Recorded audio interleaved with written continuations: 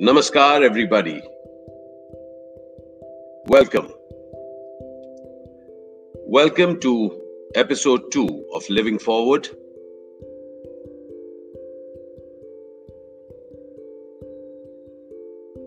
Namaskar, namaskar, namaskar. Welcome this Sunday morning to the second episode of Living Forward.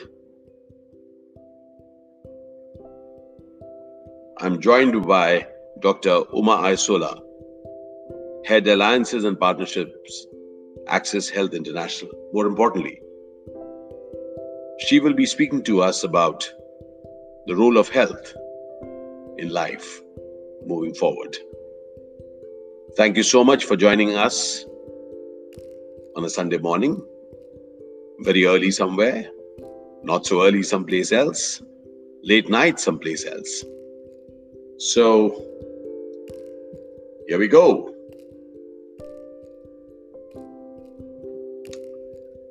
Namaskar, namaskar, namaskar. Very good morning to all of you who are tuned in from India. Good evening, or late night somewhere else. What else? Some other variation of that.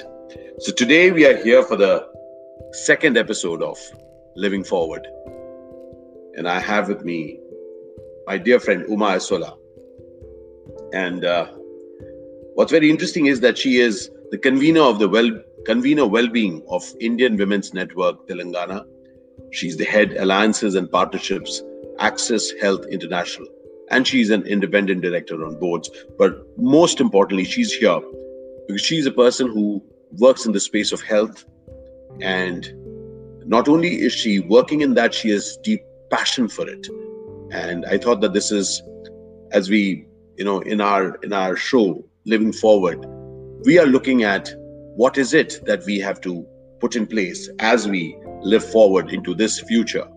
And today we have Uma Aysola, who's going to share with us what's going to happen to the workspace, what's going to happen to life itself. How will it be if health now plays a role which probably never did, at least overtly in our lives? So let's discover, and I'm taking this opportunity to welcome my friend Uma. Just to let you know, this is a make-believe coffee shop. So I'm just having some coffee, but it's not from a coffee shop. Swagat hai, Uma. Swagat hai. This is the new greeting, and I'm going to start with that because the contact greetings are no longer welcome. It starts with the namaste. The namaste. And it's now globally accepted form of greeting, the way we are right now. Yes. So Ashish, it's a privilege to be on this show. And it's a privilege to actually talk about the changing times in health. We are a generation that have seen the best of times. And we have actually been where the next generation will not be, or the previous generation have not been. So if you look at it, today's children don't know whether they're going to school. And the previous generation didn't have the luxury of going to school because there was war or they were fighting poverty or otherwise. But we have had the best.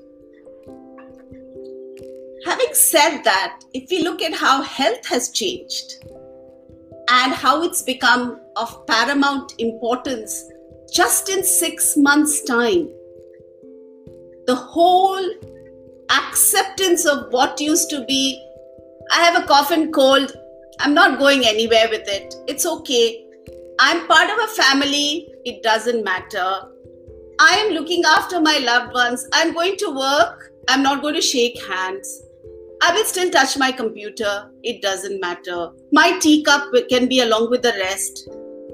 Nothing makes a difference. Today, if you have 100 fever, I have gone to office when I've had 104 fever. And nobody even asked me, you look flushed. Are you sick? They might just say, why don't you go home? You look terrible. But from there, 100 fever, which we used to ignore, has become important. It has become paranoid. People with a cold, people who have sniffled and not done this, I'm like, apna manners kahan gaya? Very interesting. Very, very interesting. Uma, so essentially it's a paradigm shift.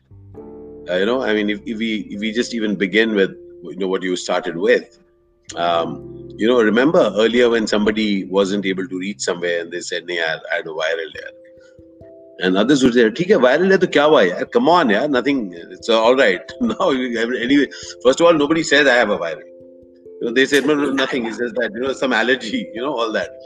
And secondly, if someone, so the entire jokes apart, what we are really getting is that there has been a paradigm shift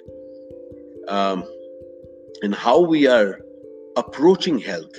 Now, the thing that I'm wondering, and just to set the ball rolling, clearly there is a paradigm shift, but is there also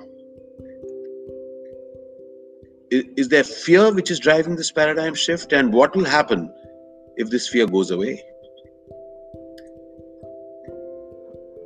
Of course there is fear. And it has two ends of this. There are some that are really fearful and some that have thrown caution to the winds and said it doesn't matter. Yeah. So here is something which, to put the question in perspective. Health then, just before March, and health now. So if you look at it, the centerpiece. It is coming to the centerpiece of our conversation for business, for life, day-to-day life, how schools are going to be run, how education is going to be done, how careers are going to be followed. What do you want to begin with to set the ball rolling? What has shifted between then and now as far as the health in life is concerned? See, always we are driven by our notion of control or the lack of it. And currently what we are seeing, which is very different in the last 3 months or 4 months, is the lack of it. Okay. We have no control over who is an asymptomatic carrier.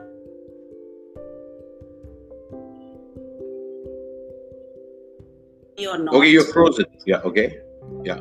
And how am I going to work around this? Got it. So essentially, we will have to find our way around it, Uma. Yes. Because this is the unseen, right? Yes. This is the unseen. Earlier, it was supposed to be, I'm fine. I'm unwell and I'm fine. I will not be scared. But the question here is, what is coming up again and again for me? We are going to be, what is our work ethic going to be with Corona around? It's a dramatic change. And I will put my own example of having worked for 33 plus years. I'm almost 35 years in the workforce. Got it. And for me, for most of my life, I have been on a plane every week. Or if not more than once every week. Sure. I have never stayed and worked from home. So I had to first set up a desk at home to see what was happening. And if I cut it across and look at healthcare space alone, the digital work is working well. The digital world is working well from home because they've had offers and they've also had regions which they work across. So they used to take their work home and they used to work from home. So it is not new to them. New to them. New to them. Yep. But if you look at the healthcare, the hospital world has changed for good forever. The individual healthcare consumption needs, including people with cancer, did not go for the first 1.5 months to get their treatments, including their chemos because of the lockdown. Sure. That changed. That's a huge shift from cardiovascular disease, name it, hypertension, diabetes, cancer care, And all those that are the non-communicable diseases, as we call it in public health, they have had to take a hit. They have had to take a hit. In terms we've of had to deal with people at home who are suffering but cannot go because of the fear of corona also. Sure. Because we don't know what's going to happen. So facilities are there, yet we cannot approach it. All right. Now this brings it to this is going to impact. So it's not just a question of are hospitals there, are things available? Yes, there are, and yet there is a fear. Now here is what I really want to kind of pick your brains on. The world will continue, right? World is not going to stop, and for a while, as you told me, the vaccination is not going to be there. No. All right. So in that kind of a scenario, what's going to happen is that just imagine, before any major crisis, for example, airports looked very differently 15 years back than they do now. So many things have changed so much over the years. So will certain things come in here? For example, one thing which comes to my mind is that in the Far East, a whole lot of things, how people started behaving before, what they used to behave before SARS and after SARS, there's been a huge shift. How face masks are now a part of their life over the last so many years now. What are the systemic changes you think will now slowly start seeping in to day-to-day life, where we will continue in spite of COVID-19? If you look at it, it's again an interesting public health perspective that I'm going to share. Mm-hmm. Systems are right now more held by the governance, and we saw something that the world had never seen. A lockdown of a length of the kind that we saw, and the number of people that actually adhere to the lockdown. So there's a behavioral change right there. The first thing that you see is that the day on 22nd of March, when we were asked to stay home for one day, I don't think anybody actually made the effort to go out. So how much of a mindset change is that? From being somebody who is out there all the time, we were in pubs, we were in hotels, we were in restaurants, we were eating out, we were going, we had movies. Entertainment had changed. And we said that we cannot live without it. Yes. Yeah. And the consumerism that was consuming us. Sure. And I'm going to ask you, Ashish. Yeah. I think your industry has been hit large. Absolutely. Completely shut down. Yeah. And how are they dealing with it? So in fact, this question is from that entire thing, that the work will have to continue. There is no other way. Yeah. See, I mean, just, if you go into a cave hoping that it's not going to catch you, how are you going to earn? So that's a question which is true of, any industry, including the film industry, including any industry. You can pick up any industry. So we definitely have to be at work. The question here, and what we are dealing with again, is that everybody is discovering how best to put things in place. So one of my ideas of interacting with you is to also discover what are the things that we need to put in place. For example, I'm told that from 20th July, we again begin shooting. I'm told. I was giving a sense. So in that case, they put some stipulation, how many people are in the studio, okay? And then face mask being there, all those things are there. Separate, they're going to make sure things are separate, things are far. But what's interesting and what's also challenging, Uma, which I have felt across industries, is that we still don't know what's going to work and what's not going to work, all right? And what's your take on this? Can we ever be over careful in this, or can we actually go that, let's see what happens? Can we find our way through this? Can we depend on the herd immunity to develop? Interesting. I'll tell you why. Because if you looked at some of the large reports that came out in the short period after COVID, the PricewaterhouseCoopers, the various bodies, Deloitte, all these people have been bringing out reports, and with the public health perspective. So if you looked at those, the economic numbers and the fear for economic impact is much larger than the fear for health impact. Absolutely. So if you look at it, paramount everywhere across board, people are worried about jobs and only then worried about health. But they know that without that focus for health, that job will have absolutely no meaning. So somebody just, I was talking about herd immunity, and I will tell you a little more about it. Somebody just asked me, Uma, I said, I'm dying to go back to work. Typical, हम लोग का जो conversation होते रहता है कि ऐसे नहीं, वैसे नहीं, ऐसे, हाँ. तो he said, अभी भी काम तो कर रही हो? He said, हाँ. I said, अब वो तो सुबह 6 से, आप तो ज्यादा काम कर रहे हैं. आज सुबह 6 से काम किए, हम रात को 11 बजे तक काम कर रहे हैं. अभी कभी खत्म ही नहीं होता है. जब देखो उठे रहते हैं, तो वो लैपटॉप दिख जाता है. So he said, yeah. So काम की बात नहीं है, तो क्या है? So I told him, I said, listen, the fact that we used to go to office has a whole industry around it.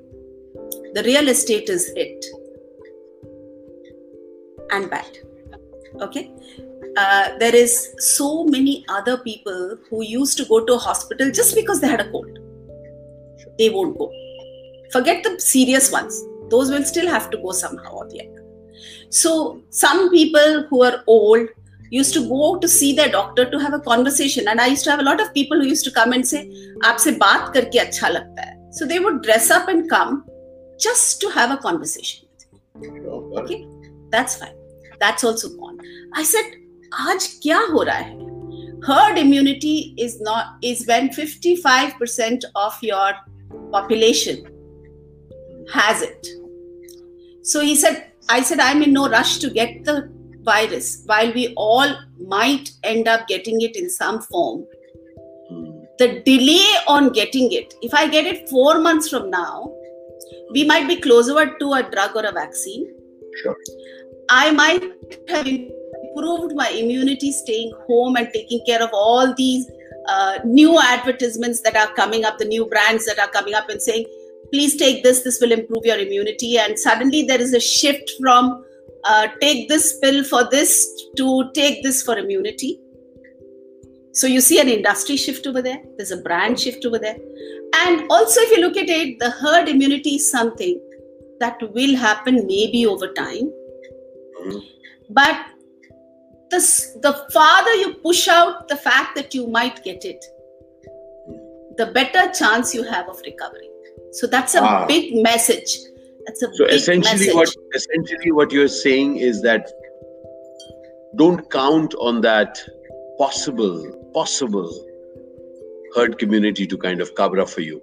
No, don't count on it. Essentially, yes. So I got that. Okay. And so I'm not counting on that. So I'm taking care of myself, and I'm very clear that I need to work. So therefore, the workspace, which is agnostic of any industry, each workspace will now probably need to have certain systemic things put in place. Yes. Which will have other than just to deliver things, but also to have health as a prime thing.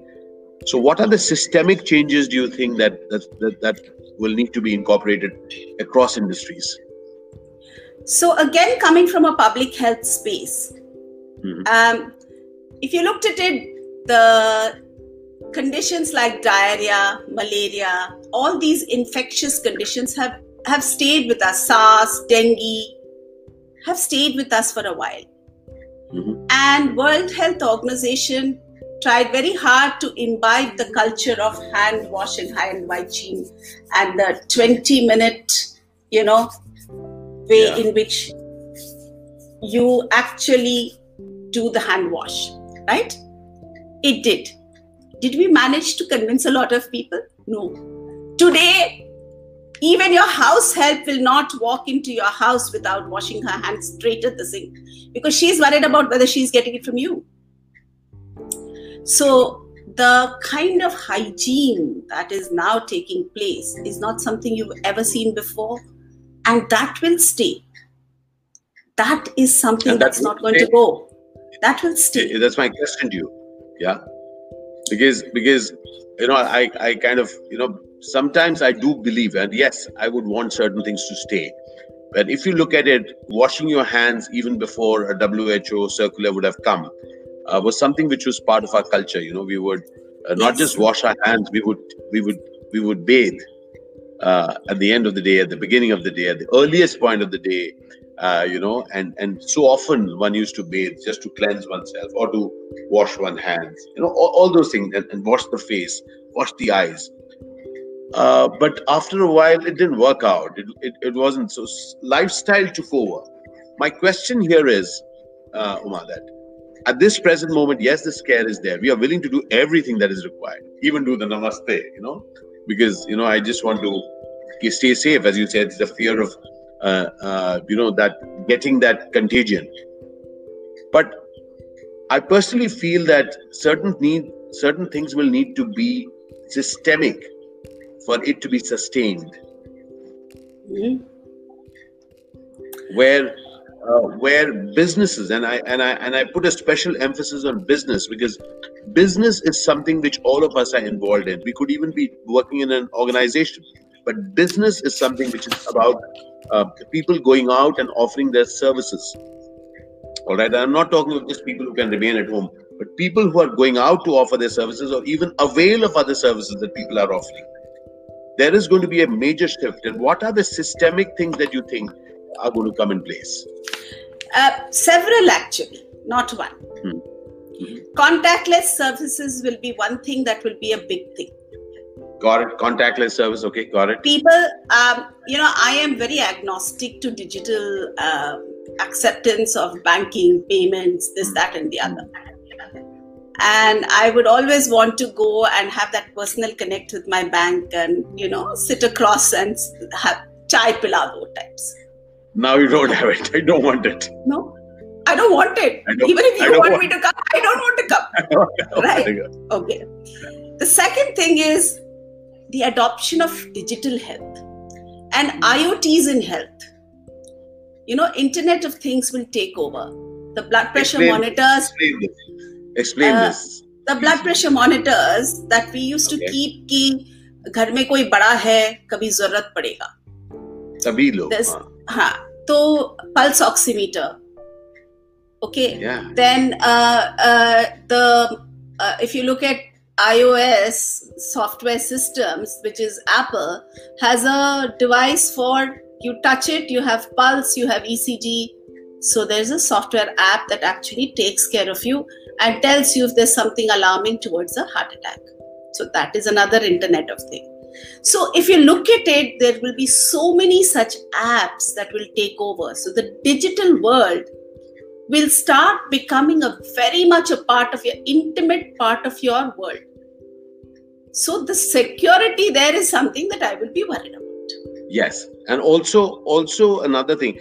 Uma, can you move a little to your right? Yes, thank you so very much. So the other thing that I've seen, for example, do you remember that particular site in which you can diagnose if you're unwell? There's a particular site. You put in your symptoms, it also tells you what you have. And I know of quite a few people who so often use it that they seem to they psych themselves into feeling unwell.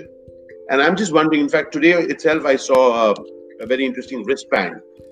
Amongst other things, prominently shown is the body temperature. So are we going to get a lot of people who are going to get really caught up with the hallucinations about, am I doing okay? I mean, do I have fever? Is that also going to come up with such a lot of digital thing available? Because yes, digital makes it accessible. But I don't think most of us have the ability to understand the data that is reading out to us. Will it increase fear? Will it make some more people feel that yes, I could diagnose it and I don't think it is, or I think it is? So again, if I look at it, I look at it from industry perspective, public health perspective. Okay. Please. If you look at it from industry perspective, industry will say they will still come to us. Got it. Will they say that? Because people who are paranoid and hypochondriacs don't care about COVID. They will still have to go and see the doctor. Then there are some who will fall in the foolish brave category, who will say, foolish brave. COVID, yeah. They'll say, I am very brave. Nothing can happen to me. I'm going to go there. I'm going to get seen. It doesn't matter. Got it. So how are they going to deal with that? They will still continue to battle with things which they think they can overcome because of their bravado, if nothing else. Bravado. Okay. There is a conservative, perspective to certain people, and there is an intellectual perspective to certain people. So these two will follow the public health norms and look for what are my outliers, what is my chance that I should get it. In the last 3 months, I've had 100 fever more than 3 times in the last 3 months. Okay. Did that drive me to a hospital? No. It drove me to a teleconsultation? Yes. So the digital divide will take over. The doctor will ask you for symptoms. And of course, there is the Google uncle or the Google aunt, as we would call it, which is also a doctor. Sure. In more sense than many. For most people, more than any. But what will happen is, if you look at it today, for the last 4 years or 5 years, people had been talking to the government and asking for digital health platforms as an acceptance, because a large part of the mushrooming industry in health, as I would call it, was in new apps, in new devices, in new enabling surfaces for helping bring down the numbers in healthcare. Today we have the National Health Digital Blueprint ready, and it didn't take 3 months, and it had 100 experts. Today we have a Niti Aayog report which actually talks about how we are going to take forward India into the next future of how we are going to consume health. The PMJY, which came in 2 years ago, which is unique, which has 50 crore people insured, is now looking to see how actually there could be a COVID insurance for people, so that even those people that can't afford to pay can be a part of the bracket and can afford good healthcare in good places. They're also looking to see, as part of the Niti Aayog, how we can have diagnostic industry be included so that the testing doesn't become an impediment to making sure that you know whether you're positive or negative, and you're not waiting for people to consume help. Got it. So that's a very lots of changes. Couple of things you have said, where you use this term consuming health. Now that is at one point I want to hold and get back to you on this. The other thing that I mean is that somewhere there is a whole lot of industry which is ready to provide services such that the hospitals are only dealing with people who actually need it. So would this also be a time that a whole lot of people are actually consuming products which are health centric? And probably at this point, the hypochondriac is not a bad idea to be, because what earlier considered something that what are you getting paranoid about could be a valid reason for you to get concerned about. And probably if we have right at homes, for example, I am hearing of these oximeters coming in.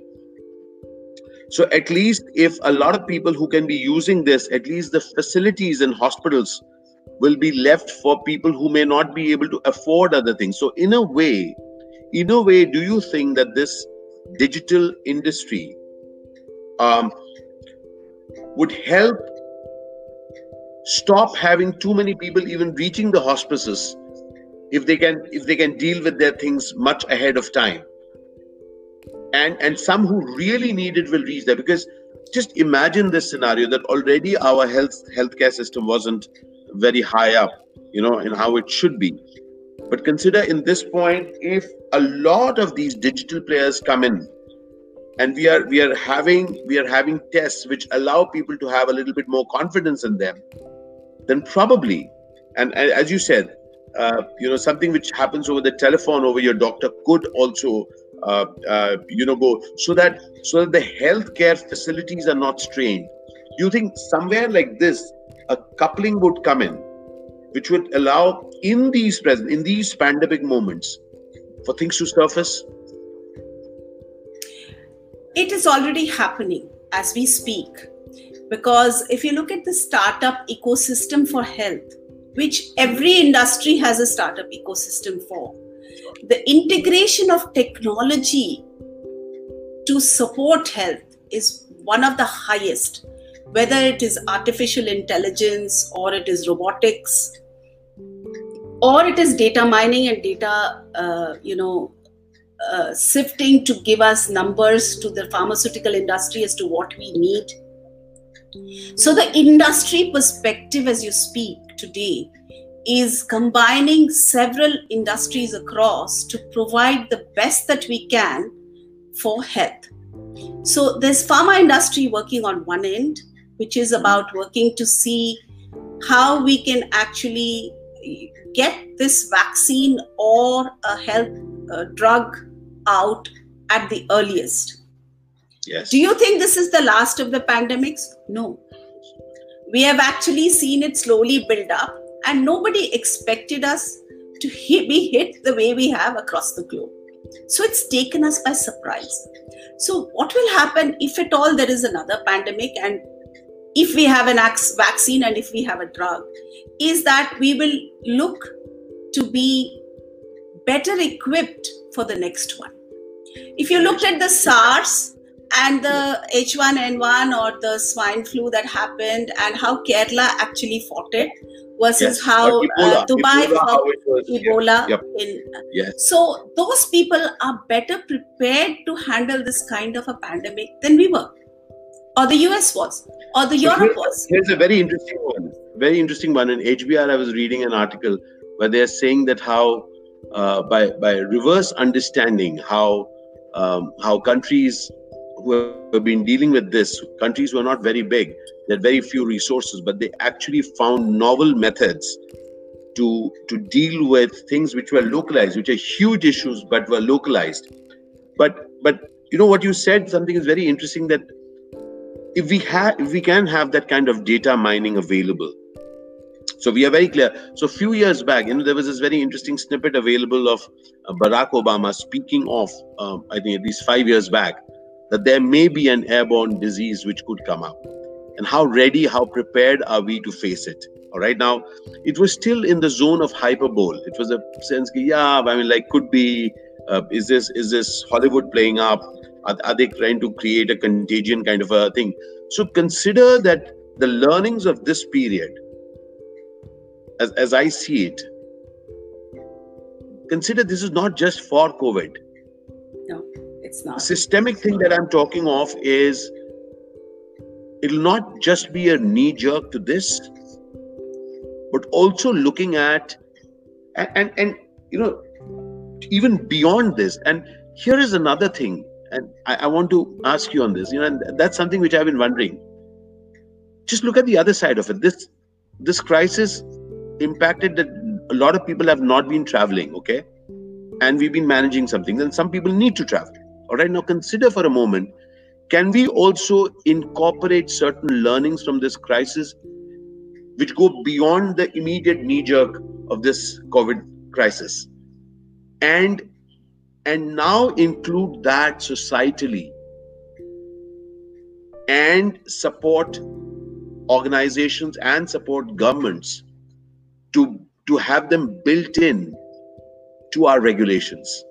And I hate the word regulations, but still, in terms of the systemic thing, to have it part ingrained in us.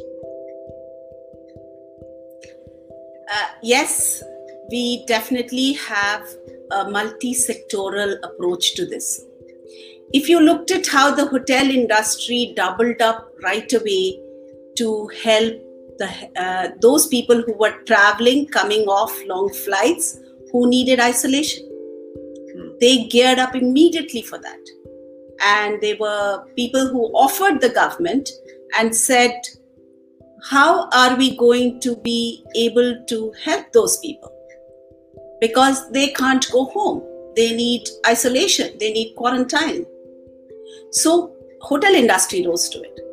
The insurance industry rose to it and said, can I have something which is in terms of industry specific for how we deal with people who are losing their loved ones like that?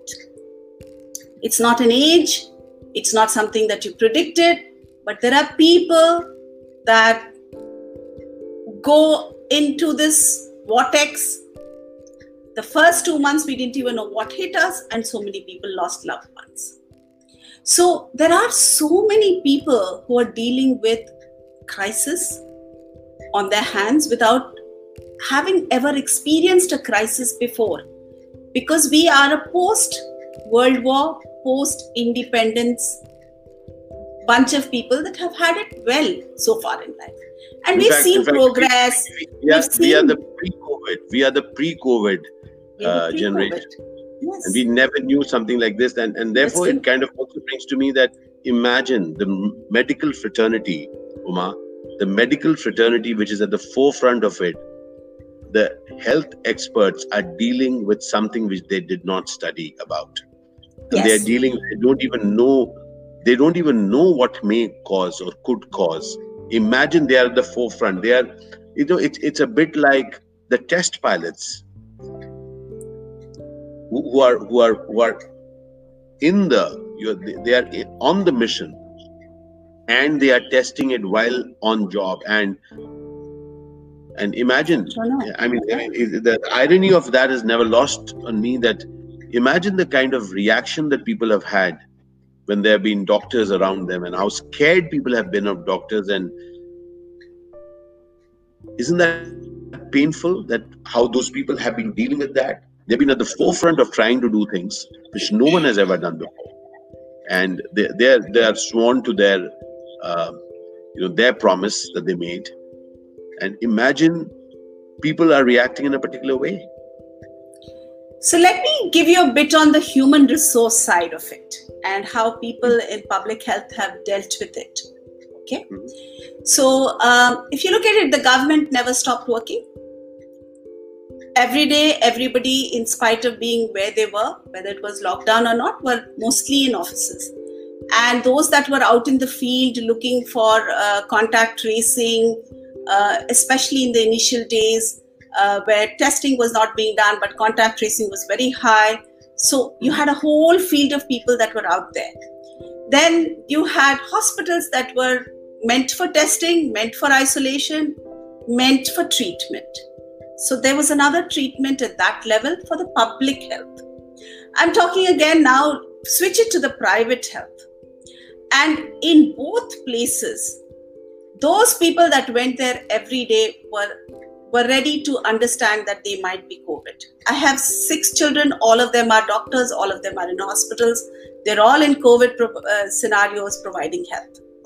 There has come a point where, since there were PPEs, this is all getting cut because the quality of PPEs provided are not great. That is another thing. The other thing that happened is, pehle Bhagwan hota tha. Any god was also a doctor. We used to say, he saved my life, he's like God. Then the other extreme happened. When somebody died, they started beating up the doctor. So there were so many instances of violence that happened. And we really don't know what that behavioral shift happens with so many people locked down, so many people inside for so many days, so many of us having so many emotions running deep, so many, losing people. It's amazing how people actually have made that shift. But who did they take it out on? They took it out on the doctors, the medical health professionals, who are actually looking after them. This is something that's completely unprecedented. It has never happened before in the history where we have looked up to our doctors like gods. World over. World over. And if we just look at it, and we just and kind of just want to go into this, it's something to do with mental health, Uma. Yes. Because in this period, we have also seen a lot of increase in abuse. All right.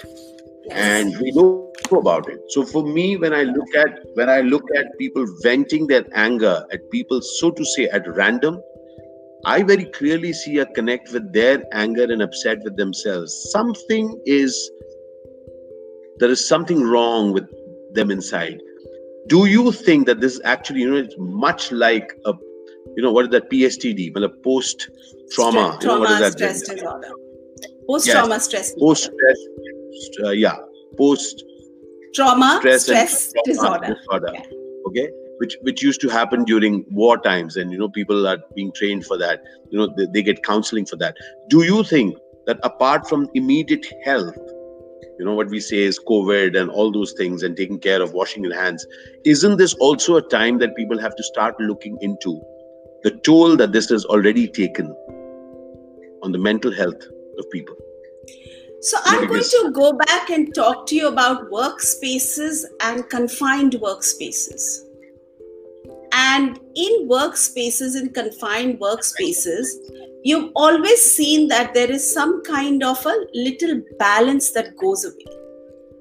Okay?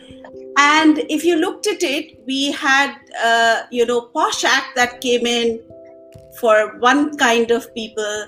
Then we had a counseling settle that got set up for another kind of people. Then we had the bosses, which used to do mentoring for a different kind of people. So there were multiple layers of things that actually happened in a workspace or an environment where we went outside of home. Look at what happened. And let me be honest, even as a woman, I used to employ a lot of women across the industry. And one question I would ask them, घर में सब अच्छा है, क्यों आती हो काम पे? So they say, घर में सब अच्छा है तो काम पे क्यों आऊंगी? 10 घंटे तो यहाँ पे हमको अपनी रानी बनने का चांस मिलता है. So they wanted to be the queens of their lives while at work, find an identity, look for places that actually gave them their freedom to speak their mind. And this is not for women alone. I can say it for men too. It is gender agnostic today that you actually see that. Of course, women get highlighted more and men less, but it is gender. There is no gender bias on that. But if you look at what happens now, there are maybe 4 people in a home. There are 6 people in a home. There is an in-law factor in a home.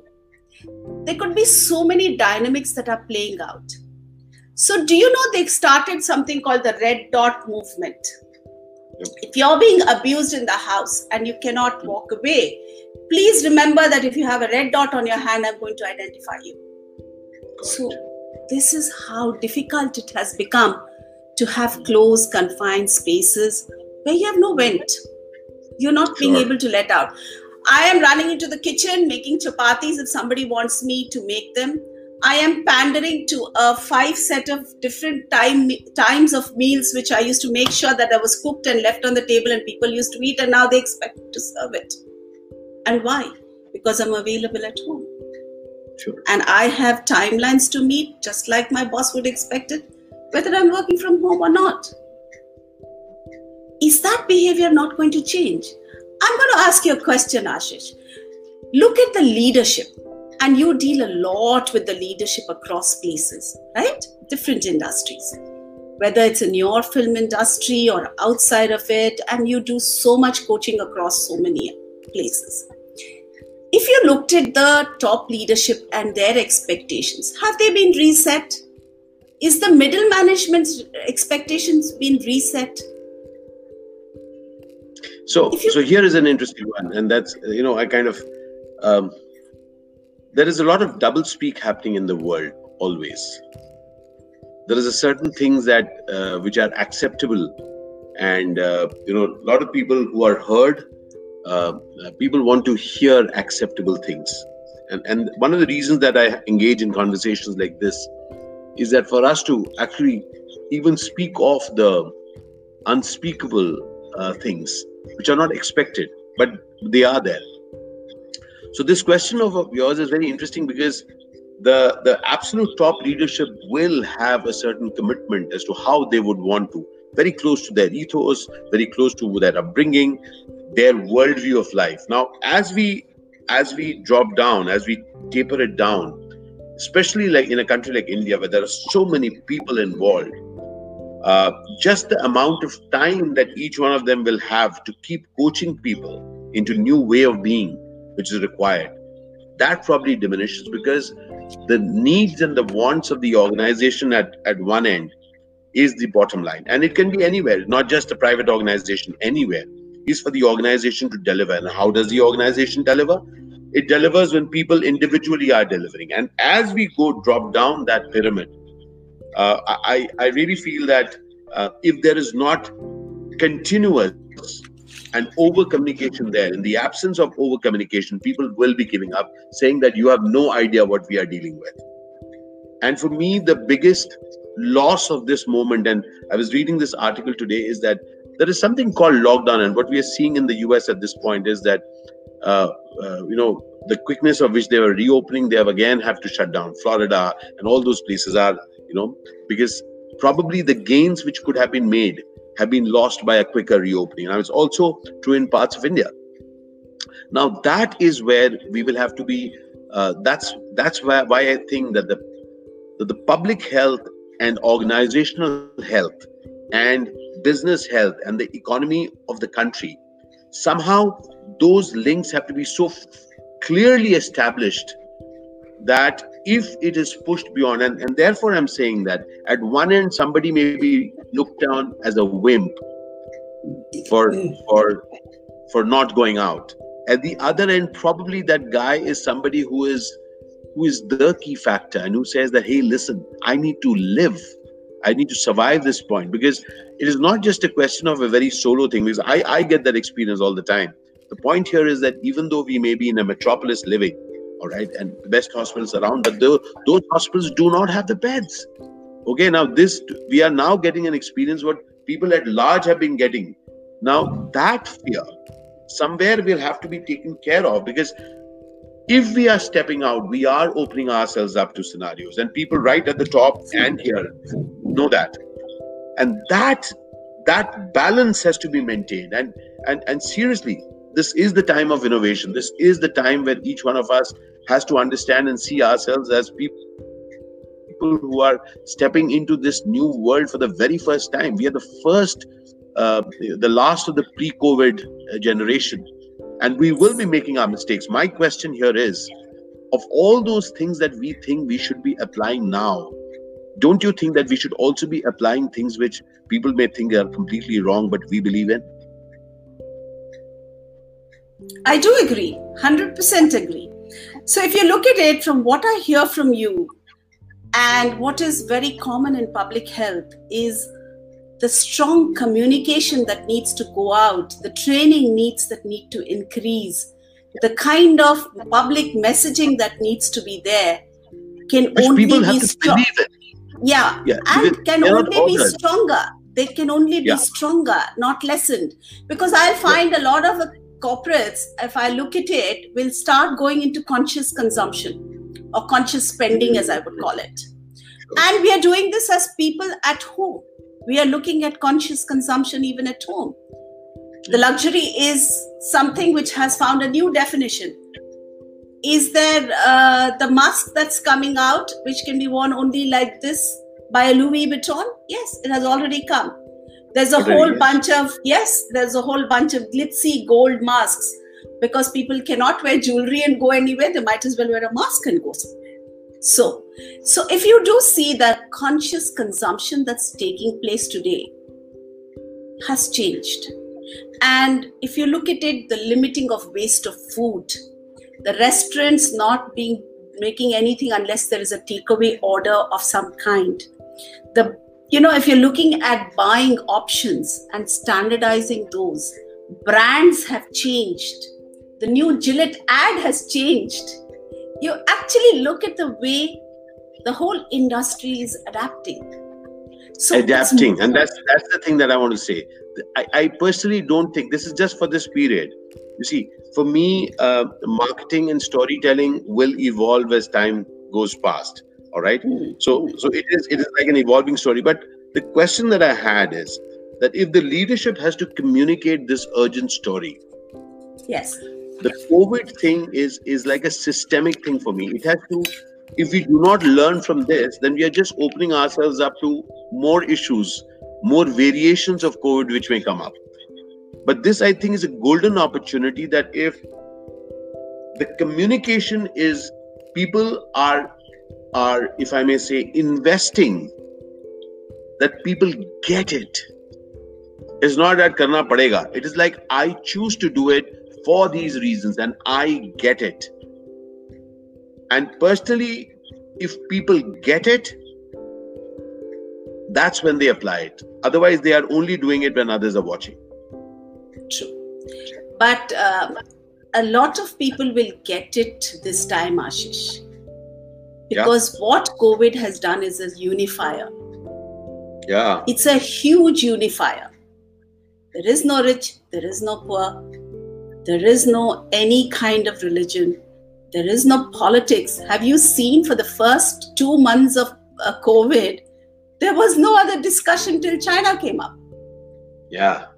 So if you looked at it, the challenges in organizations that we saw were not about anything other than making sure that they faced the need to understand what was important, what was systemic, and what would stay. So if you ask me, healthcare has gone from outpatient care now. There is no longer outpatient surgery, aaya karaya chala gaya. So 20 saal pehle, the 20 years ago where people used to come, they had to stay in a hospital. So that number will now, where we thought, we have an overcapacity of beds. Hospitals are too large. Today, they're not enough.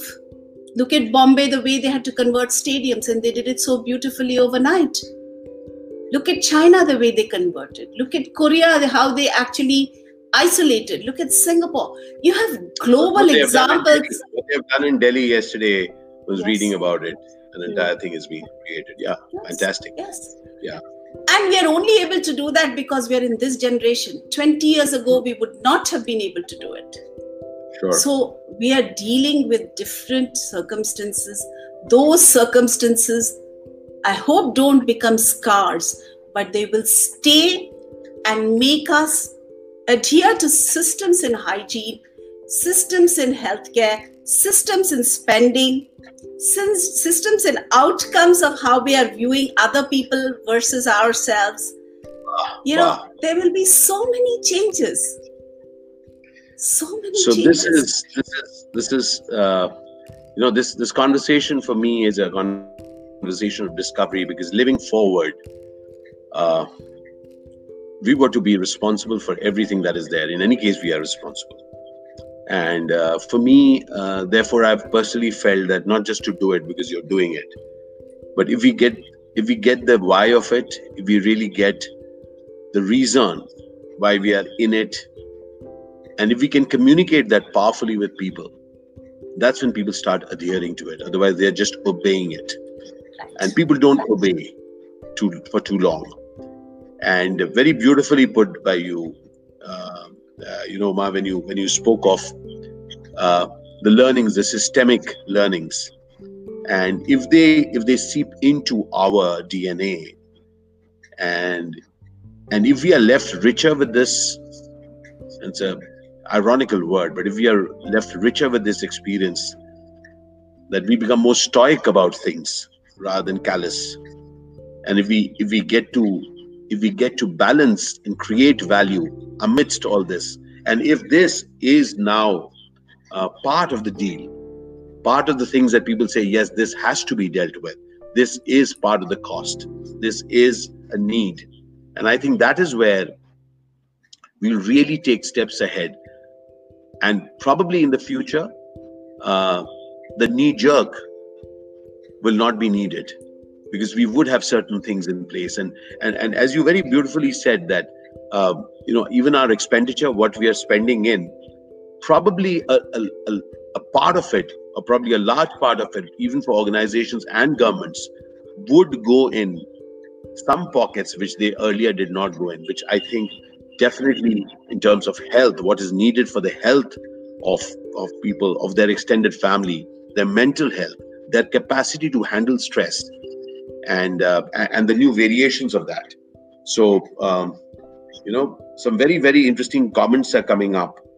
And this is Asmita Bhattacharya who writes, creating psychological safety in communities, organizations, institutions will be critical, and leaders at all levels will need to drive this. Your take on this as we are into this last 5 minutes of this conversation, very rich conversation.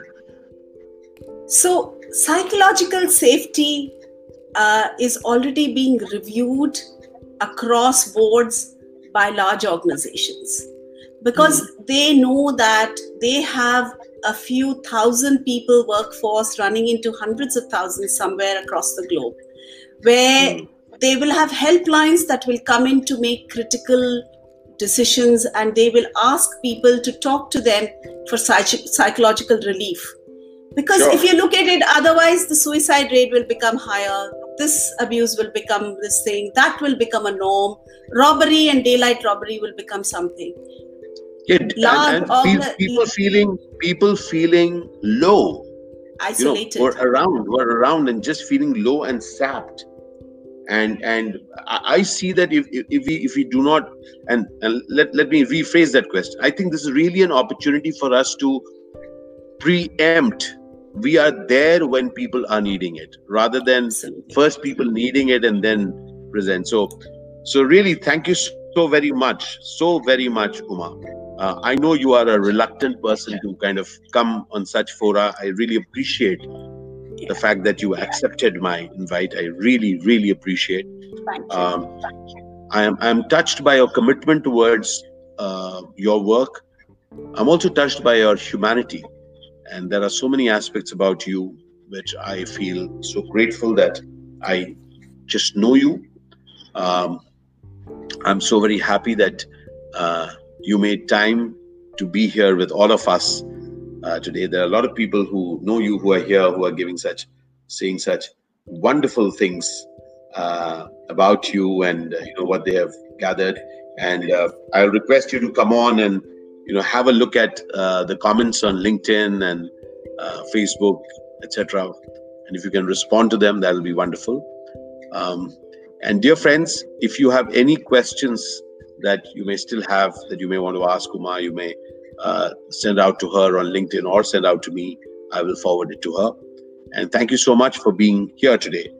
This is going to be an ongoing conversation for each one of us, because we are very, very clear that this is going to be here for a while. And how we are in the face of it, not just as a knee-jerk, but how we are in continuing in the face of it, is going to define how we are with the world. This is really an opportunity for us to not just to deal with it as a medical emergency, but also an emotional emergency. So let's be kind to people around us, people who may not be even, they might not have tested positive, but they are going through stuff. So this is a conversation around health in life. And thank you, Uma, for having illuminated so beautifully. Ashish, can I get one word in before we close? You got all the time, my dear friend. I'm through with it. I've said my thanks. Now it's over to you. There are a couple of people who will understand what I say when I say it. It's like when you say I'm a reluctant speaker, I'm very shy. So that's where I come from. So that's a behavioral aspect that many people don't see. And has that been brought out during COVID? Yes, it has. And am I going to be able to do this? Maybe a little better, thanks to Ashish and his continuous reinforcement in me that I am able to speak and that I should be able to share some of what I have with all of you. So I am grateful to Ashish for his persistence. I am grateful to each of you who has been here on this 1 hour call and heard us speak, because it is as much about you as it is about anybody else. I'm also grateful to technology that is making this happen, and all those people behind Ashish in the scenes, and all the digital world that is actually making this possible for us to meet. I am making new friends. I was on a seminar in Singapore for a week starting 5:30 a.m. without knowing who it was. And there were 7,000 people across the globe that were on that seminar. So we are grateful to find new friends. Thank you so much for being here, and thank you so much for making me a part of it. Appreciate it. Thank you so much, everybody. It's well known. You have an extraordinary Sunday wherever you are. Uma, Aysola, Zindabad Bandhu. As we say bye, as we say namaskar to everybody. That's going to be the new normal, right? Yes. So namaskar, everybody.